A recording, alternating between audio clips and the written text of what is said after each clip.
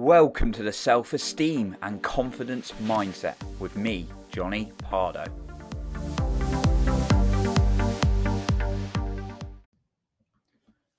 Are you wanting to do something, but you're really struggling with the motivation? Today, we're going to go through how you can become more motivated. Welcome back to the Self-Esteem and Confidence Mindset podcast with me, Johnny Pardo, here to help you boost your self-esteem, confidence, and manage that negative self-talk. I've been in a number of situations which really pushed me to do something. And it was hard for me to get motivation sometimes. I can remember trying to work out when younger or just eat well.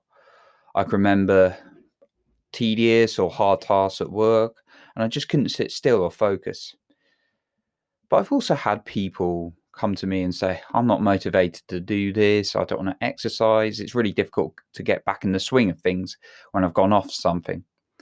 So I'm going to give you 5 tips for how you can become more motivated. My first point is motivation only works in the short term. What you need is a compelling reason and drive to do something. But these tips are going to cover motivation. However, you do need a strong drive to continue. So my first tip is it's not the motivation you lack, it's the true reason to do something. You probably have a reason to do something, and if you don't, the thing you're trying to do is probably not right for you. But really tap into your drive to do something. So if you want to write that book, if you want to create that video, if you want to really complete all those reports that are due, what is the true reason for doing something? What is the pleasure you're going to get? And what's the pain of not doing it? Really understanding that is going to create a stronger drive, and reminding yourself of that regularly is going to help you keep going. Your why I am on about here. So what is the true why behind doing something? There's a great book called Start With Why by Simon Sinek. And if you look at that, it talks about using your why for everything. When we just say what we need to do rather than why we truly want to do something, then we start to lack motivation because we forget the reason. When we've got a true emotional why for doing something, that is going to drive us. So make sure you've got that established. The second point is pain and pleasure. I actually started to talk about it a little bit in that previous point, but these are known as neuroassociation. Now, a neuroassociation is what we associate with activities. So we either get inspired by pain or pleasure, and whichever one's stronger will drive us. So if you want to lose weight, for example, you may get the pleasure maybe that you're going to lose the weight, and the pain is you're going to feel good, and then the pain is I'm going to be less energetic. Life's going to be a bit trickier when I've got less energy. I'm going to be less productive. And that's your thought originally, but you forget about it. And then suddenly this nice piece of chocolate cake comes along, and the pleasure would be the taste of the chocolate cake, but the pain is, it'll, stop my progress. But actually the pleasure becomes a lot stronger. So therefore you might use a bit of willpower at first, which isn't a sustainable solution, by the way. But then you start to, your pleasure overcomes the pain of falling off your diet. So therefore you give in. But what you need to do is start looking at the pain of not doing something.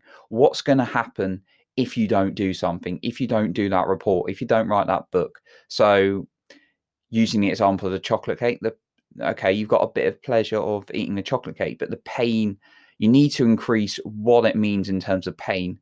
The pain could be that you'll fall off your diet, that you become less energetic, that you don't feel as good, you You'd lose that promise to yourself that you made. You therefore lose your respect. Now, I'm sounding like I'm going a bit over the top here, but you really need to connect emotions to your pain and pleasure.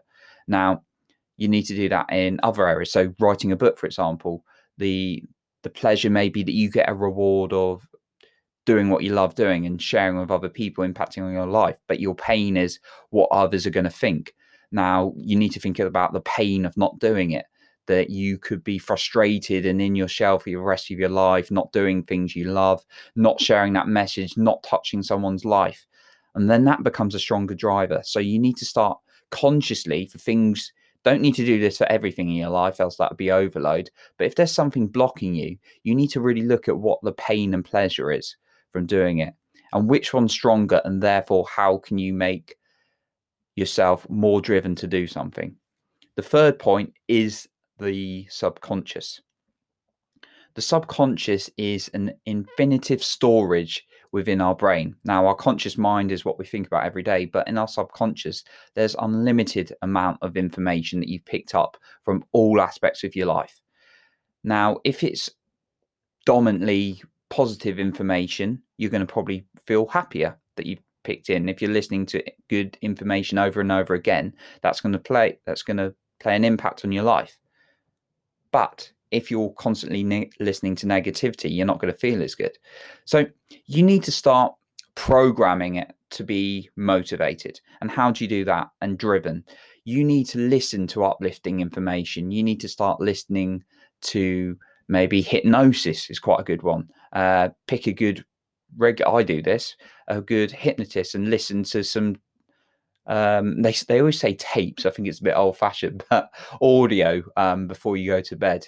I'm not that old, so I don't talk about tapes, but listen to audios before you go to bed, because that's really going to reprogram your subconscious.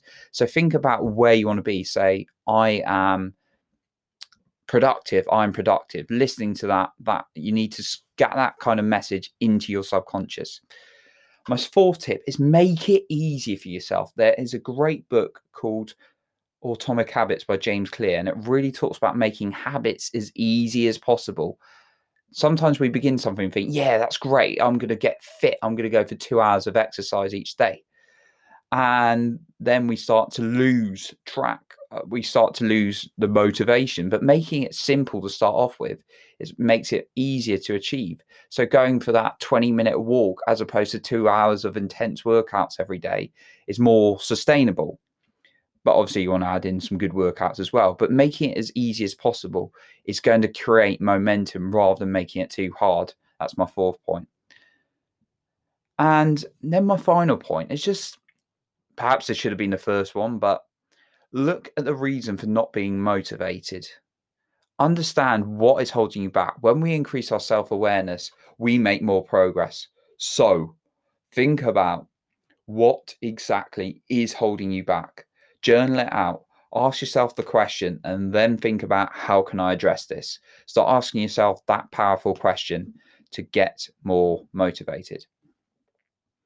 And I've taught this through with someone I was helping in terms of losing weight was an example. And well, I've taught this through with many people and helped them. But someone I was working with, for example, was trying to lose weight, and they had all their habits set up for failure, basically. In this instance, they had bad food around the place. They were trying to follow really complicated workouts, and they made it really boring, really dull, and they set themselves up for failure, and it wasn't motivating for them. So therefore, we looked at how we could make their diet plan a bit more simple, thinking about how they could remove temptations, how they could make their exercise plan more enjoyable. And therefore, they started to do this, and they actually lost a couple of stone from just making it easier for them and looking at actually what their pain and pleasures were a little bit as well. How they could enjoy it a little bit more rather than making it so painful for them, changing those neuro associations. So this is just one example I can think of off the top of my head. But if you're a creative or you're a writer and you feel like you could increase your drive even more, you're perhaps having problems in this area of motivation and want to look what specifically is blocking you, I am personally offering one-to-one programs for confidence and writing. So if you've been looking for that positive change in your life, getting the creativity out of you and more confident living, then you can take the courage to apply and see if you qualify for working together with me on a weekly basis. I will be your personal mentor, helping you conquer the day. Now, these one-to-one sessions are limited, but I'm letting you know because I don't want you to miss out. Thank you very much for listening. If you've appreciated this today, then you can share it with your friends and family or give this a rating. I would really, really appreciate that. Thank you very much. Of course, I have a final message to leave you with. Improve your self-esteem. You improve the lives of others. Thank you, and I will catch you in the next episode.